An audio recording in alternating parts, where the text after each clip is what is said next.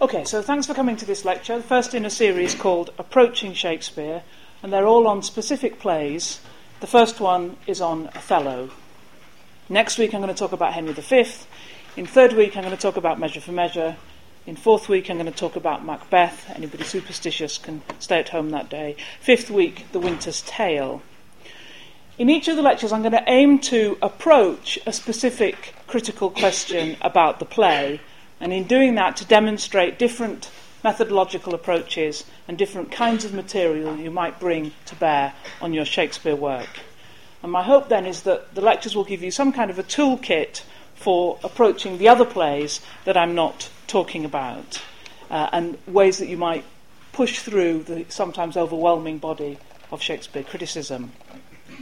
I'm actually not mostly, I think I've stuck to this, I'm not mostly telling you or trying to tell you what to think about the play, or even particularly to give you my own readings, but rather to plot how you might put together an argument about Shakespeare, about any Shakespeare play, and what kinds of evidence you might use to do that.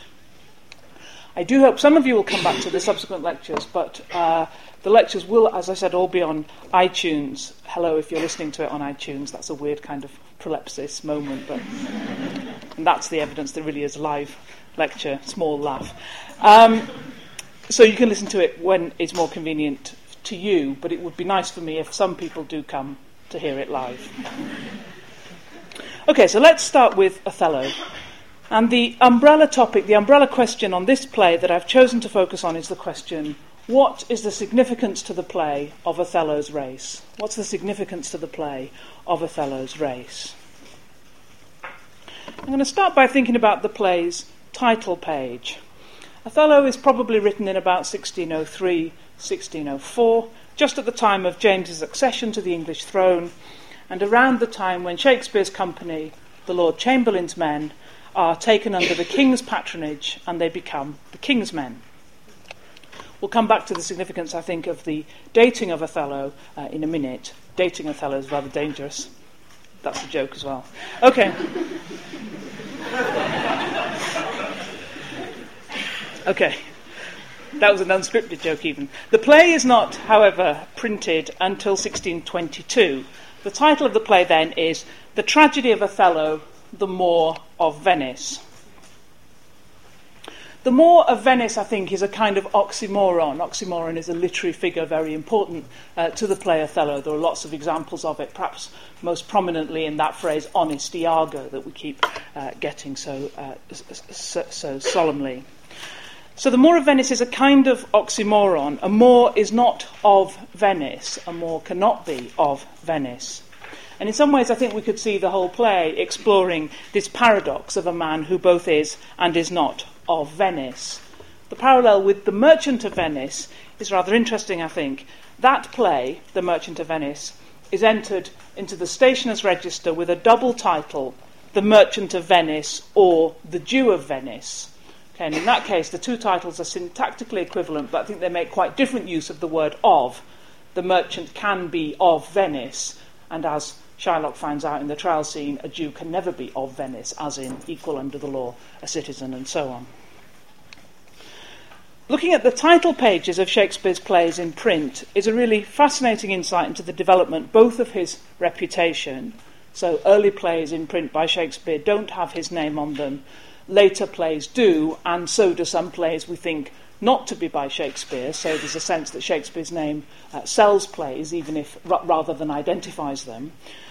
By the time Othello is published posthumously in 1622, Shakespeare dies 1616, the preface to the reader tells us the author's name is sufficient to vent his work. And if you look at title pages, you can also see what might have been attractive to their first readers or audiences, particularly in long descriptive titles.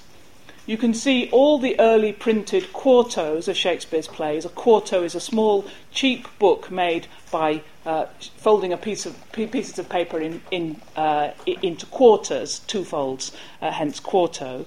So these are small, cheap, unbound, pamphlet-like publications of individual plays, and some of Shakespeare's plays are published published in this format during his lifetime. You can see all those early printed quartos digitised, very well digitised, freely online at the British Library. If you Google British Library Shakespeare quartos, you'll get the link. So let's go back to that title. More is a word with dense associations. Two meanings, as the OED online tells us, jostle. One is geographical. The Moor is an inhabitant of North Africa, Mauritania, present-day Morocco and Algeria. The second meaning, which is associated but not entirely identical with this one, is a more general designation, Moor meaning Muslim. Much critical ink has been spilled on whether we are to understand Othello as an ethnically marked inhabitant of North Africa, the noble Arab captured in a contemporary image of the Barbary ambassador to London in 1600, very easy image to find online. Shakespeare's company performed at court during the time of that embassy, and so they may well have seen these visitors from North Africa. Or whether the epithet black, when Iago sneeringly says, "We will drink the health of black Othello," or his description that an old black ram is tupping your white ewe, coupled maybe with Rodrigo's description of thick lips, whether this cluster of associations is supposed to suggest the racial typing of sub-Saharan Africa. Of course, this distinction, whether Othello is an Arab from North Africa or a black man from sub-Saharan Africa, this distinction is no more innocent now than then. For generations of earlier critics who were brought up on the inferiority of black slaves in America and the inferiority of the colonised peoples of the British Empire, the question of what kind of Moor Othello was crucial to the sympathy that the play might generate, and therefore crucial to the whole notion of tragedy. Put basely, a black Othello, a dark, racially marked black Othello was less sympathetic and therefore less tragic than an Arabic one. And a lot of what I'm saying about Othello is deeply enmeshed in the racial ideologies and prejudices of critics writing about the play, in which I think I would include ourselves. So, the arguments that Othello is sympathetic have tended to identify him as a noble Moor of North Africa. Arguments that find him less sympathetic have tended to link that with the idea that he was intended as a black man, a Negro. Thomas Rymer, writing at the end of the 17th century, Rymer, R-Y-M-E-R, is one of the first critics of a Shakespeare, substantial critics of a Shakespeare play. He's writing about Othello and he doesn't like it. He calls the play the tragedy of a handkerchief and a bloody farce, therefore something unworthy of the designation of tragedy. And this idea about the play's genre, and this is the theme I'm going to come back to later in the lecture, is inseparable from his view that that to have a black hero is very improper. He derives from the play the false morality. This may be a caution to all maidens of quality, how, without their parents' consent, they run away with blackamoors. So did Shakespeare intend Othello to be a Muslim? I don't know the answer to this question. I don't think we can answer the question. But I think there are some different ways we might investigate it. And the first two I'm going to take up is firstly a close reading of the play itself, and secondly a reading of Shakespeare's sources. We might feel that to return to the text of the play is always the way to answer any literary question. But that turns out here, as very often, to be a rather difficult manoeuvre. There are very few references to Othello's religion in the play, although those there are may suggest he's intended to be a Christian convert. He uses the phrase, by heaven. In fact, he's the only character in the play to use that phrase, by heaven. He accuses his brawling soldiers of having turned Turk, and he bids Desdemona pray before he murders her. Iago vows to make him renounce his baptism, and some productions, notably that by and starring Laurence Olivier, have marked Othello's decline as a visible turning from adopted Christianity Olivier has Othello rip a prominent cross he's been wearing around his neck at the point of this religious reconversion or conversion back to Islam. There are lots of problems, of course, implicit in that interpretation, where Christianity equals self-control, rationality, lucidity, Islam equals madness, murder, insane rage, and so on. You can see snippets, some of them quite long, of Olivier's Othello on YouTube, although I can't vouch for the legality of their having been put there. That's a disclaimer. iTunes. They know all about intellectual property on iTunes. Crucial to this religious interpretation, then, is Othello's last long final speech. Soft you, a word or two before you go. I have done the state some service, and they know it. No more of that. I pray you, in your letters, when you shall these unlucky deeds relate, speak of me as I am, nothing extenuate, nor set down aught in malice. Then must you speak of one that loved not wisely but too well, of one not easily jealous, but being wrought, perplexed in the extreme, of one whose hand, like the base Indian, threw a pearl away richer than all his tribe, of one whose subdued eyes, albeit unused to the melting mood, dropped tears as fast as the Arabian trees their medicinable gum. Set you down this, and say besides that in Aleppo once, where a malignant and a turbaned Turk took a Venetian and traduced the state, I took by the throat the circumcised dog and smote him thus. It's a fabulous speech, a wonderful example of that exotic lyricism famously dubbed the Othello music by G. Wilson Knight, which tells us something about the oral quality of the play's rhythms and registers, which might be something you'd want to follow up, perhaps via Verdi's opera Otello or the jazz musical Catch My Soul. As a sideline, I'd advise any of you who is here because you're studying Shakespeare for the finals paper to use your work on Shakespeare really to write about things you know about and you're interested in. If you've been dying to write about children's literature or manga comics or cinema or theatre or, American literature or advertising or something. I mean, Shakespeare does give you a chance to do all of those things. And I think that's a much better technique for approaching this paper than grinding dutifully through Shakespeare's ideas of kingship or some old stuff like that. Try and play to your strengths. So, back to that big speech. It's a speech that captures Othello's complicated position. He is of Venice, as we had in the title. He is its defender against the turbaned Turk. But he is also the Turk himself. The gesture of killing that Turk is turned on himself in his suicide.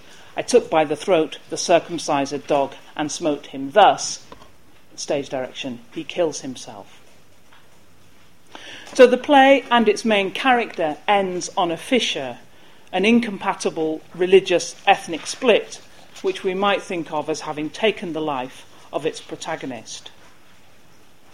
It's striking that final speech doesn't at all mention, except in grandiloquent and exoticized terms of value, the pearl richer than all his tribe. The speech doesn't at all mention the small matter of the murder of his wife.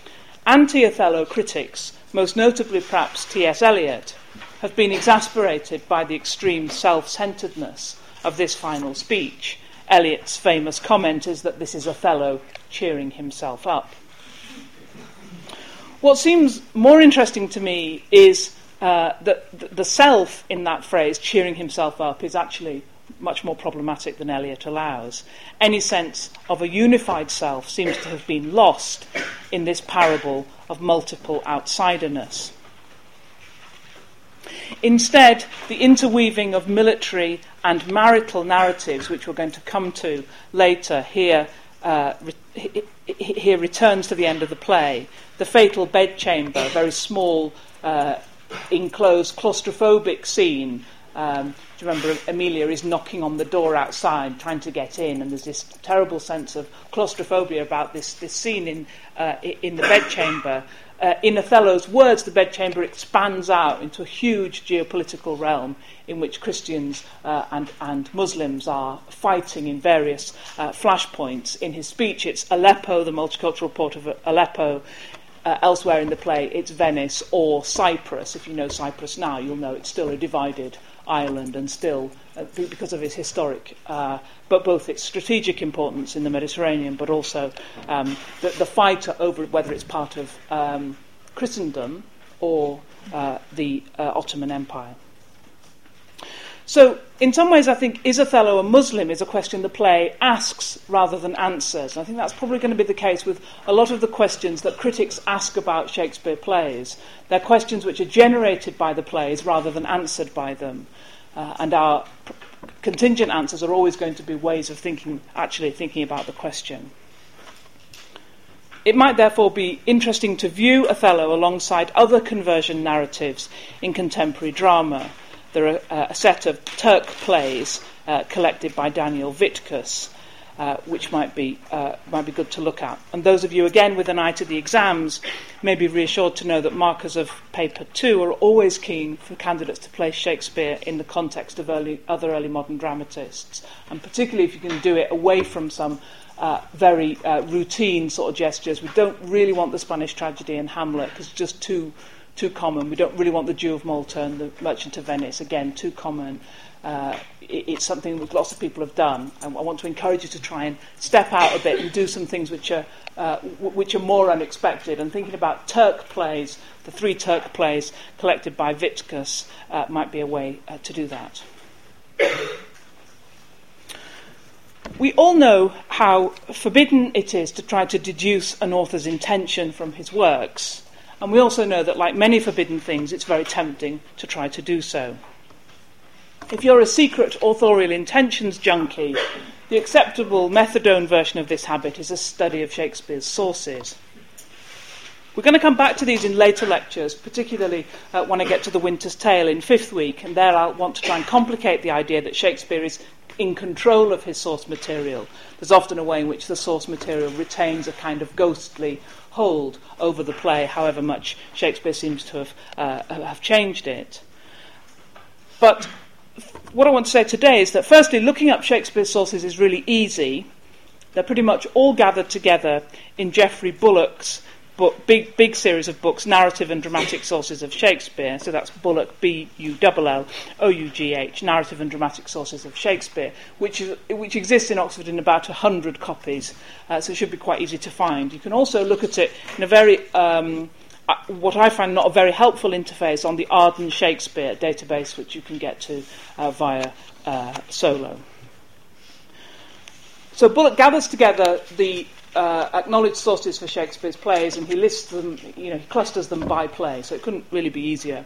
Except that, by definition, Bullock leaves out the things that don't seem to have influenced Shakespeare's writing of the play. In some ways, what's been left out is often the most interesting thing, what bits Shakespeare looked at and thought, I don't want that in my play. So it's worth sometimes going back from Bullock to the complete sources, which will be on Ebo. Now, Shakespeare's main source for Othello is the Italian prose writer Giraldo Cinthio, Cinthio, Cinthio's series of stories, which is called Hecatomythi. Hecatomythi was published in 1565. He also uses this source for another play he's writing at the same time as Othello, Measure for Measure. And I'm going to come back to that later in this lecture and in more detail in 3rd week. In Cinthio's story, from which Shakespeare takes Othello, none of the characters except Desdemona, she's called Disdemona, is named. We have a character called Moore, Shakespeare's Othello, a captain, Shakespeare's Cassio, and an ensign, Shakespeare's Iago. We might pause for a minute on the way Shakespeare names his central protagonist to see if it bears on this question about the significance of Othello's race. We don't actually know where he gets the name Othello, but it may draw on the name Thorello, which Ben Jonson gives to another jealous husband, but this time in a comedy, Every Man in His Humour. We know Shakespeare to have acted in Every Man in His Humour.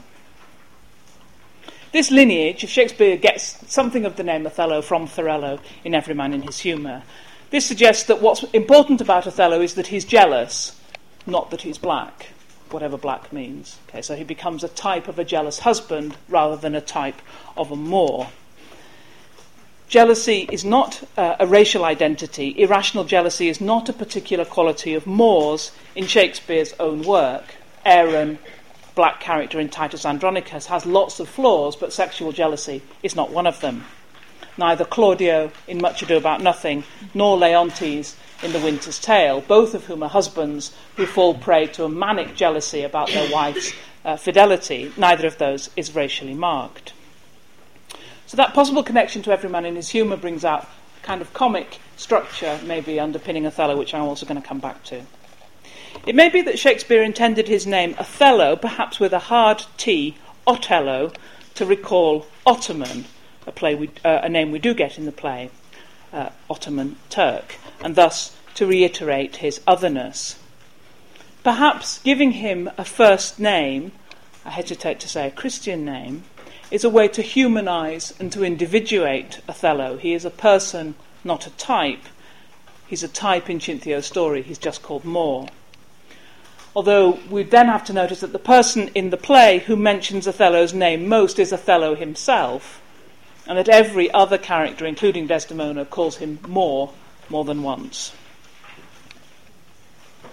For Cinthio, though, the unnamed Moor is both marked and unmarked by his race. There's one interesting thing about the source material. In Cinthio, we hear that the Moor and Desdemona live in happiness after they're married in Venice for many years. They have a period of a happy marriage. There's nothing intrinsically catastrophic about their relationship in the source, as actually I think there is in Shakespeare's play. Let's look at how Shakespeare structures Act 1, Scene 1 of Othello to try and push that point again, how problematic he sees the relationship between Othello and Desdemona. Act 1, Scene 1 of Othello is a night scene with Iago and Rodrigo rousing the sleeping Senator Brabantio with coarse revelations about his daughter Desdemona having eloped with the Moor. Brabantio ends that opening scene arranging a party of officers to apprehend her and the Moor. They're going to be tipped off as to their whereabouts by Rodrigo. The second scene of the play sees Othello talking to Iago, who is disingenuously warning him about Brabantio's anger. A party with lights approaches Othello and Iago, and naturally we assume that this is Brabantio's posse come to get him. But no, it's the Duke's servants summoning Othello for a conference about Cyprus. In the next scene, these two stories come together. Two things have happened. One, the elopement of a daughter without her father's permission, and in this story, Othello is potentially at fault. In the other, an attack or a feared attack on Cyprus by the Turkish fleet, Othello is potentially the saviour. He's a solution to the problem rather than its cause. A sardonically rhyming exchange makes the play's equivalence between the elopement between the Moor and the Venetian on the one hand and the threat to the Venetian property by the Turks on the other. The Duke tries to cheer Brabantio up after he hears that Desdemona has willingly chosen Othello for her husband rather than being bewitched. He urges him to accept the inevitable. When remedies are past, the griefs are ended, by seeing the worst which late on hopes depended. The robbed that smiles steals something from the thief. He robs himself that spends a bootless grief. People in early Shakespeare's plays often end rhyme, blank verse. What's blank about blank verse is that it doesn't rhyme. But there are exceptions, lots of exceptions to blank verse in Shakespeare's work, including rhymed verse like this. Early in Shakespeare's career, people can use end rhymed verse like that I've just read quite seriously. But by this point, it sounds sing-song as it does to us now. It sounds insincere, or it sounds sort of a bit bumper sticker kind of a kind of philosophy which isn't really fit for the complexities of the world. So the Duke's trying to tell Brabantio, just cheer up about it. We can stand anything so long as we're sort of cheerful. And Brabantio's reply is very telling. So let the Turk of Cyprus us beguile. We lose it not so long as we can smile. Brabantio says that the loss of his daughter is like the loss of Cyprus, and you can see that Othello is a really interesting linchpin in both this domestic story and this more military one. That the elopement of Desdemona and Othello is a microcosm or a metaphor for a broader geopolitics is hinted at but never developed. Or to put that point another way, it's hard to know whether the conflict between Venice and the Turk is the background for a domestic tragedy which is really about a marriage, is what Othello is really about, a marriage which breaks down. Or is the marriage a metaphor, a crucible for a broader discussion about the savage incompatibility of Christian and Muslim in the play's imagination? So which is foreground and which is background? We might just look at one more aspect of the source story to try and focus on Shakespeare's particular telling of this story, and that's the role of Iago. We all know the cliché of Iago's motiveless malignity, as Coleridge put it. The fact that Iago gives many excuses for his behaviour. Othello slept with Emilia, Iago has been passed over for promotion, but these never seem to offer sufficient or logical causes for the destruction that he brings about. He offers only an obstinate silence, what you know, when Othello asks him, demand that demi-devil why he hath thus ensnared my soul and body. This is an excellent example of what Stephen Greenblatt, in a readable book, biography of Shakespeare called Will in the World, calls Shakespeare's strategic opacity. And by that he means that Shakespeare purposely makes motivation opaque where in the sources it was clear.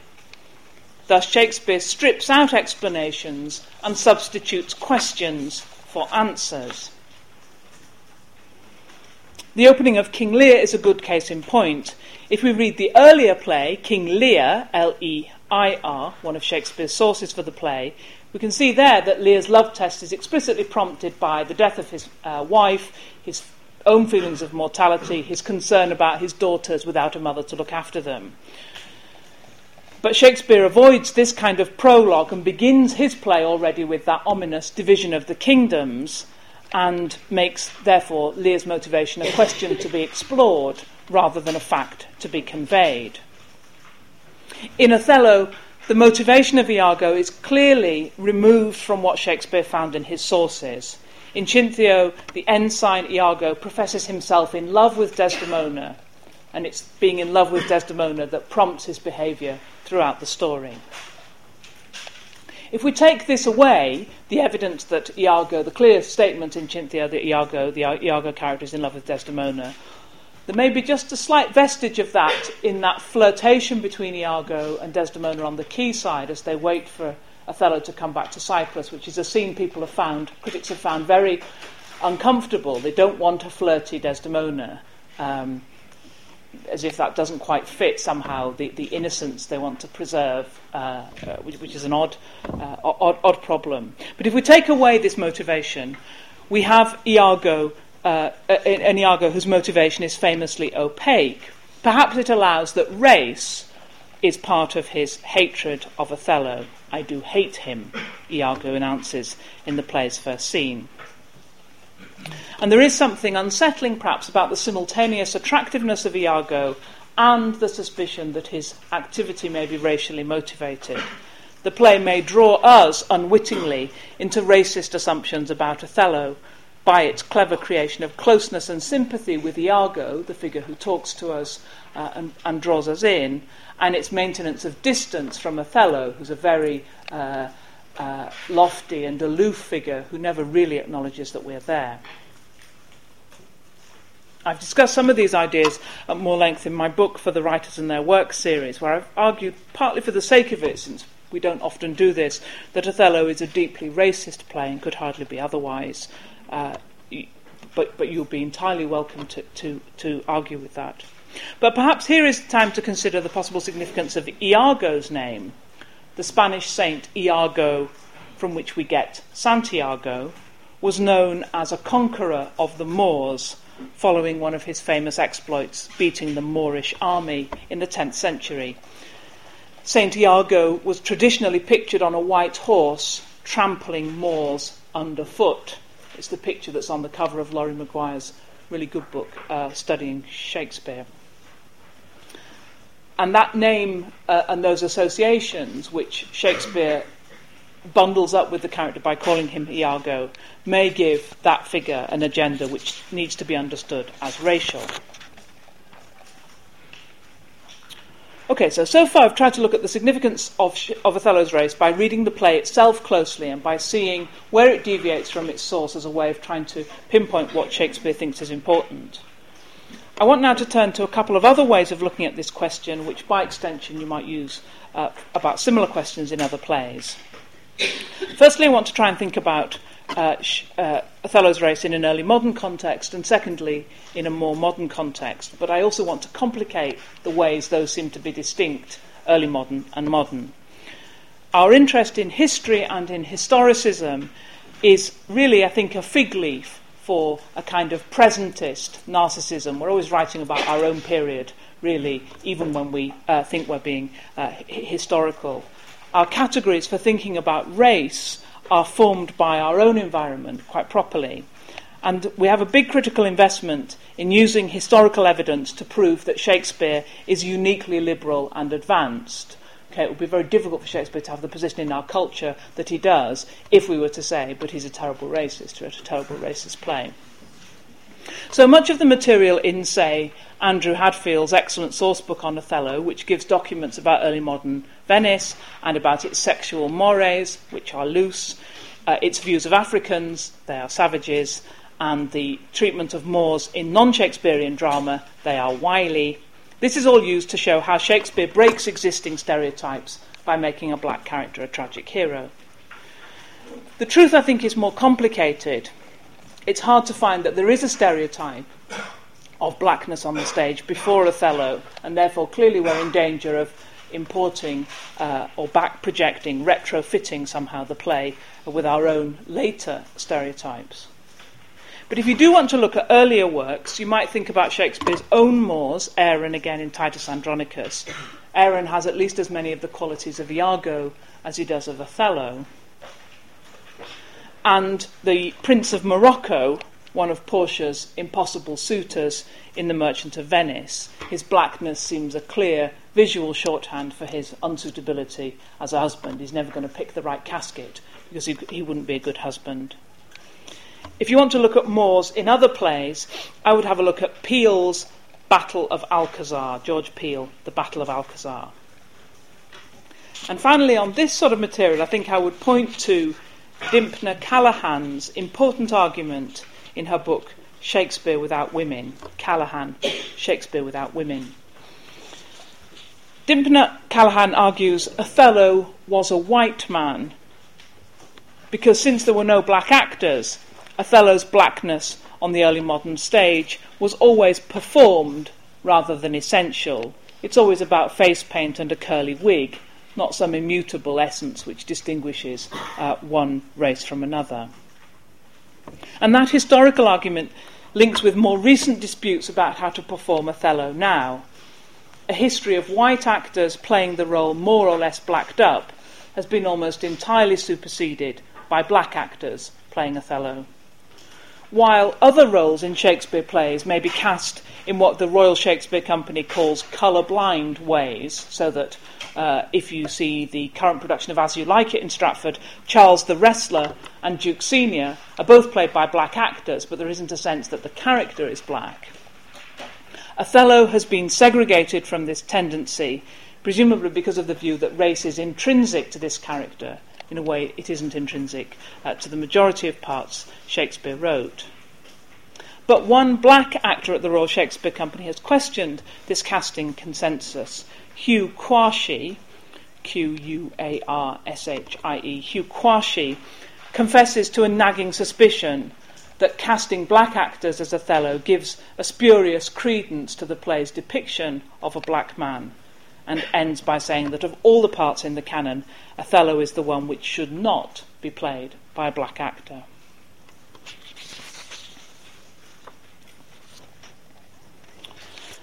We could address the significance of Othello's race by looking at it in more contemporary terms. I'm just going to take one example from film because we're a little bit short of time. And I'm going to take Orson Welles' 1952 film, much the best film of Othello in cinematic terms. I mean, the only one you would probably go to the cinema and watch. Welles cast himself in the title role. Welles, a white actor, in the title role. But he shoots the whole film in black and white. There's no obvious attempt in this colour palette to identify him as black, and in fact race is of relatively little relevance to his interpretation of the play. So if you want a version of Othello where race is not important, have a look at Welles' film. The cinematography, the choice of black and white film, inevitably means that the two colours the play tries to set up as a binary, you are either black or white, turn it into shades of grey. That's what makes a black and white film, shades of grey. And it makes the discourse of blackness a poetic, possibly an ethical matter rather than an ethnic one. Or you might look at, there's a famous photo-negative version of the play directed by Jude Kelly where Patrick Stewart, a white actor, played Othello amid a largely black cast, flipping the racial polarities. Or at Lawrence Fishburne in the Oliver Parker film of 1995, which casts a prominent black actor in the main role and highlights his otherness by giving him sort of tribal scar markings on his face, but kind of undermines him by having the best actor, the most confident actor in the film, Kenneth Branagh, as Iago. So it's a kind of black Othello, but one that we're not perhaps so focused on. Many of those films are available to borrow from the faculty. You might also look at Julie Hankey's book, Hankey. It's a great name for someone writing on Othello, in the book Shakespeare in Production series. Recent criticism has been preoccupied with the meaning of Othello's race for the modern academy. Most current critics have been most comfortable in arguing that the play interrogates racism. Okay, so it's about racism rather than being racist. Okay, so you'll see a similar manoeuvre with another uncomfortable play like Taming of the Shrew, where it becomes a play about sexism or about misogyny, rather than being itself misogynistic. So most critics have been comfortable arguing that the play interrogates racism and that it shows us an Othello whose race is significant not because it makes him essentially savage, but because it exposes him to the terrible vulnerability of being an outsider. So race is important to that view of Othello, not because it makes him behave in a particular way, but because it makes him vulnerable because he's an outsider. Against that, though, we might place the play's strangely voyeuristic preoccupation with Othello and Desdemona's sex life. From that vivid image of the black ram to the final scene in the couple's wedding sheets, a bed brought out onto the stage. Not a particularly easy prop to manoeuvre in the early modern theatre, so must be important, must be worthwhile to bring out. It's striking that every time the couple seem to be off stage in bed together, some stage convulsion is manufactured to disturb them, a kind of coitus interruptus. Iago rants to Brabantio, the Turks set a fleet for Cyprus, the soldiers all get drunk in Cyprus. The play seems to be fascinated and rather disturbed by this spectacle of interracial sexuality. In this, we might feel it's actually more inhibited than Titus Andronicus, which ends with a baby born of the relationship between the Moor, Aaron, and his white lover. It may be a sign of Othello's different possibilities that some critics have even wanted to wonder whether the couple ever consummate their relationship, perhaps with a feeling that it would be preferable if they didn't. It's easier to see this attitude in the criticism of the past. If you look at the selections at the beginning of the case book, or those kinds of things where you get snippets of early criticism. But I think it probably suggests attitudes which are still prevalent. In this respect, the significance of Othello's race must be that it engages with categories we still find it difficult to talk about.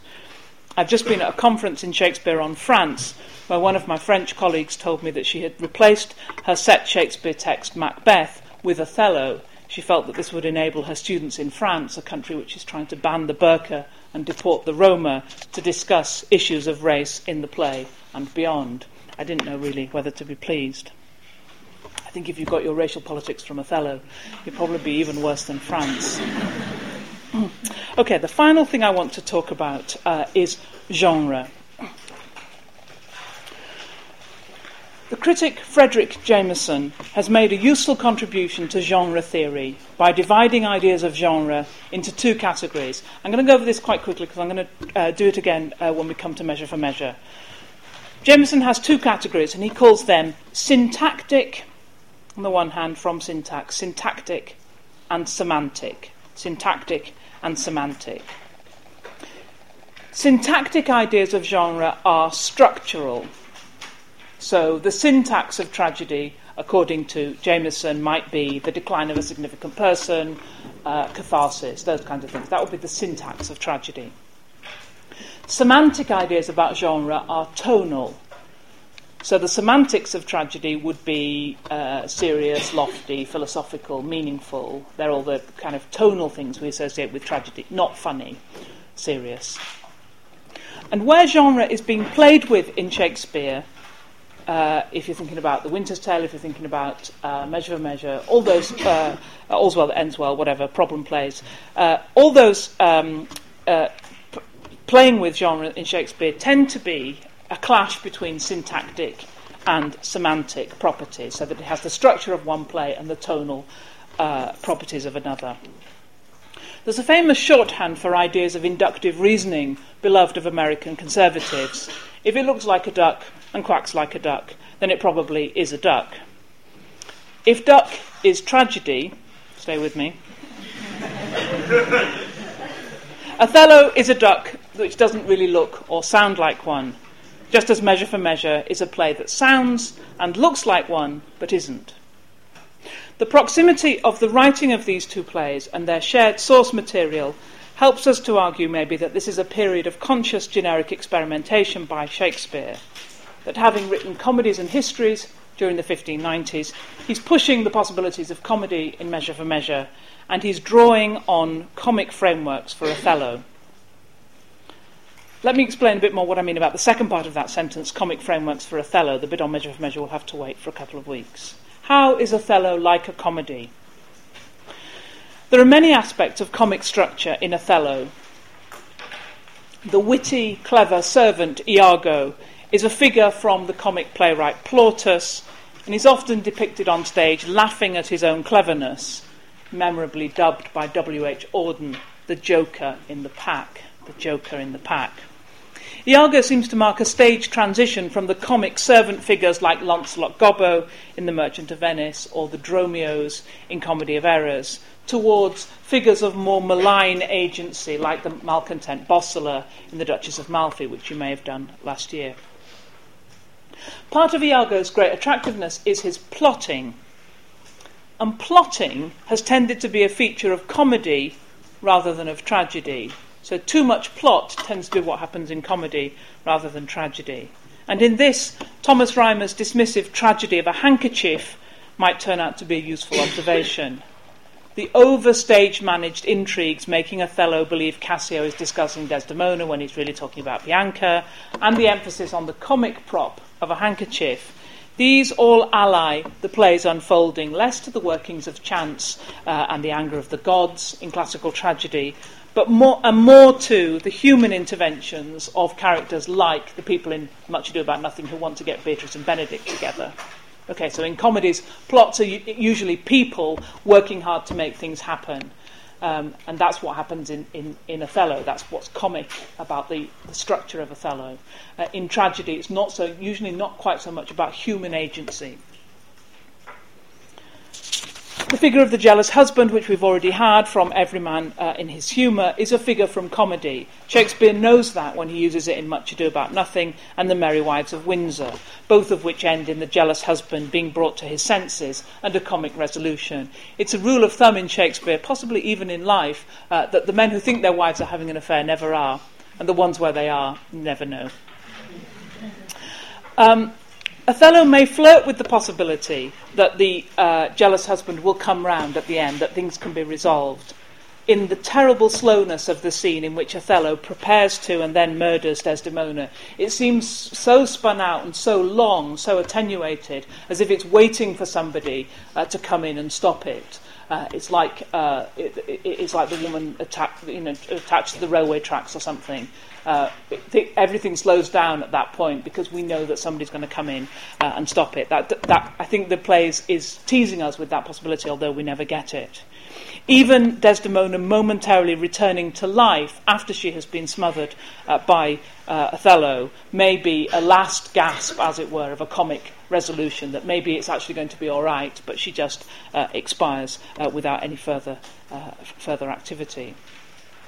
Act 1 of Othello is a miniature comedy. Lovers overcome differences to be together.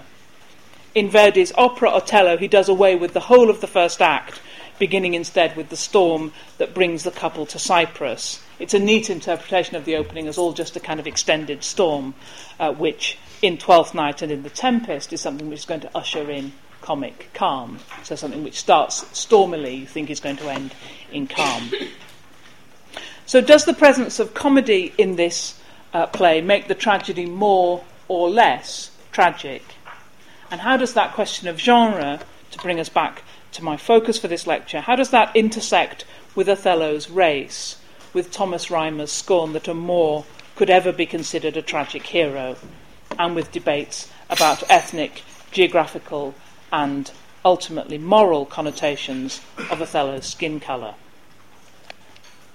So, in this lecture I've tried to approach the question of the significance of Othello's race via a range of different methodologies, comparing it with the source, thinking about other plays by Shakespeare and by his contemporaries, through criticism, through performance, and through a reading of the language and structure of the play. Next week I want to try something similar with Henry V. Ducks, strangely, recur, as will questions of national identity, just wars in the Elizabethan period and in our own, and Shakespeare's relation to the genre of history. Thank you.